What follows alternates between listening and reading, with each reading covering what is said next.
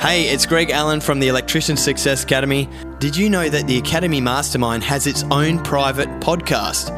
It makes it super easy for you to consume the video content with single sign-on linkage to the videos if you need to go and watch the video in our training platform. It has been one of the biggest changes that we've made in the Academy Mastermind and has helped propel electrical businesses forward from all over the world. Doesn't matter where you are, these principles are universal and can help you do better in business.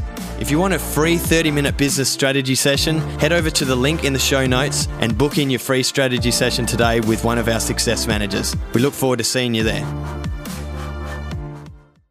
That's a big thing I know a lot of people are facing, and they're not used to quickly adapting and changing, and the mobility there. So because they're used to doing everything the same way and it just made profit non-stop, and then something like coronavirus hits us and we're like forced into this place of change, and it's very uncomfortable for a lot of people. So do you have any tips around that of how people can feel more empowered around that and take action sooner? Yeah, so I think letting go of the idea everything has to be perfect. So my mentor made $3 million selling a Google Doc. I'm just going to say that again. Using a Google Doc. $3 million using a Google document.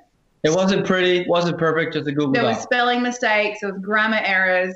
The point being, like, the reason I'm using this as an example is one of my biggest assets, but it also has a shadow element, but we can talk about that later, is that I will just keep going and I'll just keep pivoting, and I'm versatile and I have no attachment if something doesn't work. I will keep trying until it works. There's no failure, there's just feedback. Yeah, exactly. Yeah. There's no failure, just feedback. That's it. So keep going until the feedback mirrors actually what you want. Put your feelings aside. You know, Warren Buffett said somebody who can't control their emotions can't control their money. It's the same in business. You know, our feelings need to remain neutral. And I know it's difficult right now because people are in scarcity because of what's happened. And I understand that.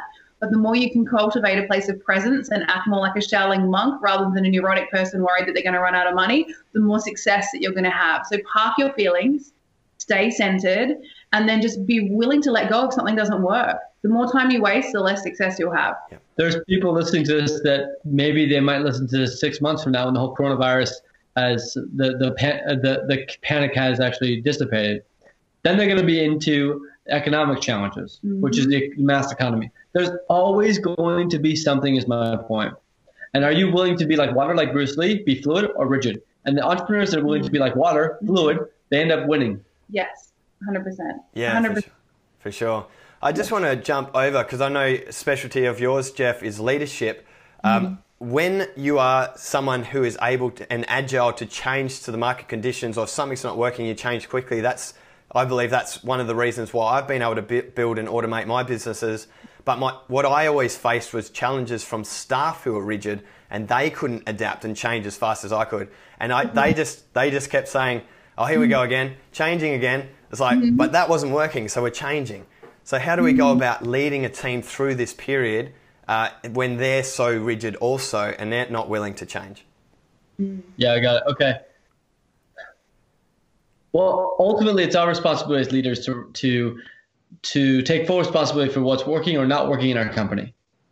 And so we always have to reflect on that. And oftentimes leaders will blame their staff for a lack of results, but ultimately it's always on us. First thing. Second thing is, after having consulted many companies in this domain, there's a guy that started the Dollar Beer Club. Yeah. Actually. Yep. And I had a conversation with him, and he goes, the way I look at it is like this with my team. If you told me that that I was required to fire everyone on my team, who would I fight to keep? And then I'll keep them.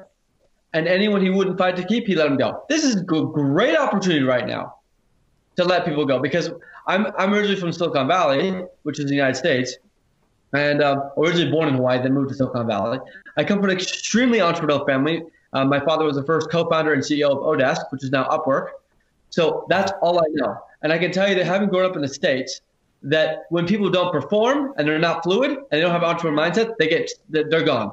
Now, when you come into Australia right now, it's nothing wrong with it. It's just a different culture. Is that people that don't perform tend to sometimes can stick around. We have different laws. Different laws. Different laws. Yeah, so we're a little more, I guess you could say, different in the States around stuff like this. They don't perform, they're gone. And it might sound cutthroat, but actually, I think there's a midpoint between what the States does and here. I think it's both polarized too much in one direction. Mm-hmm. My point is this, is that if I wouldn't fight for them, I don't want to keep them. Second thing is, when you're going to rip the Band-Aid off, do it hard. Don't, like, if you have 5 people in your organization that you want to actually let go of, but you start off really slow, what you actually want to do is get rid of all 5. And now you have the perfect HR reason to actually do that. I know some organizations right now had a conversation that literally are like, okay, this is my window, out. Yeah. So that's the second thing. Third thing is that in an organization, even though they're not actually entrepreneurs, what you want to make sure is in your company is entrepreneurial spirit, mm-hmm. which is ability to adapt. So if they can't handle a few of those changes, they're probably not right. And it's time to let them go. If they're not able to hold a vision for your company during this time, let them go. Perfect timing during these times of chaos. You'll find out what people are made of. Mm-hmm. And I think the last thing as a leader is to instill certainty in your team. Mm-hmm. Right now, this is when we rise up. If you're not willing to rise up, you're probably not going to make it. But if you are, this is what I'm actually looking for. And if you do this, and as we do this together, my commitment to you is that you'll be able to stay, we'll get through this, and we'll rise and we'll be a stronger company from it. Yeah, totally. I really love what you said there. And about ripping the Band-Aid off quickly and firing all 5 at once or whatever it is, I think that's really great, because if you do it one at a time, it's instilling fear in the staff. They see one at a time dropping out. It's like, oh my God, I could be next. You know? Exactly. And we need to instill confidence. And the other thing is if you want to attract top talent, you gotta actually fire the ones that are weak. Mm-hmm. Otherwise, the top talent will actually be proven to leave. Exactly. If you want the difference between $1 million organization, a $100 million organization, and billions of dollars organization is they hired people they weren't average. They were spectacular. They were better at hiring people. They were smarter than the leaders they were actually brought in.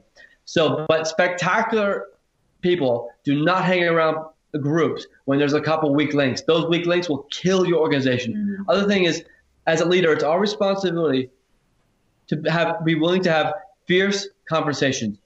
I once had a conversation with my father. I had to have a very tough conversation with when I was dealing with an investment with a couple key principles in it. And I had to deliver some pretty bad news. And he said, son, your willingness to have a fierce conversation or a tough conversation is directly proportional to how much success you'll have in your life. Mm-hmm. You want to lead your company, you better be willing to have tough conversations. Totally. With clients and staff. 100%. And suppliers. Yep. Yep. No, love that message there. Thank you for sharing that.